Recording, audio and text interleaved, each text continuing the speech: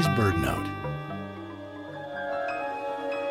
Looking up into the grand panorama of the summer sky, you'll find Cygnus the Swan. The story of this beautiful and prominent constellation comes to us from Greek mythology. Young Phaeton, unable to control the chariot of the sun, careens wildly through the heavens, scorching the earth. The god Zeus, seeing the world in peril, strikes the impetuous charioteer with a bolt of lightning, causing him to fall headlong, like a shooting star, into the river Eridanus. His close friend Cygnus comes to the river to grieve.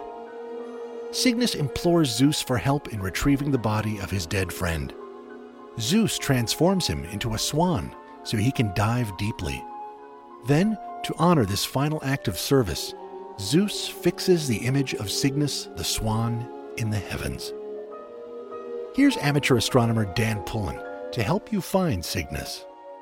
When it gets dark, the easiest thing to find is Ursa Major, or the Big Dipper as everybody calls it.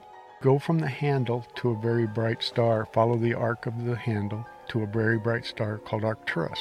From there, go east to the next bright star, which is Vega. Just east of that is Deneb. Deneb is the tail of the swan. There are 4 stars making up the body, heading south, and there's 7 stars that make up the wings. It's going straight south down through the Milky Way galaxy. For BirdNote, I'm Michael Stein.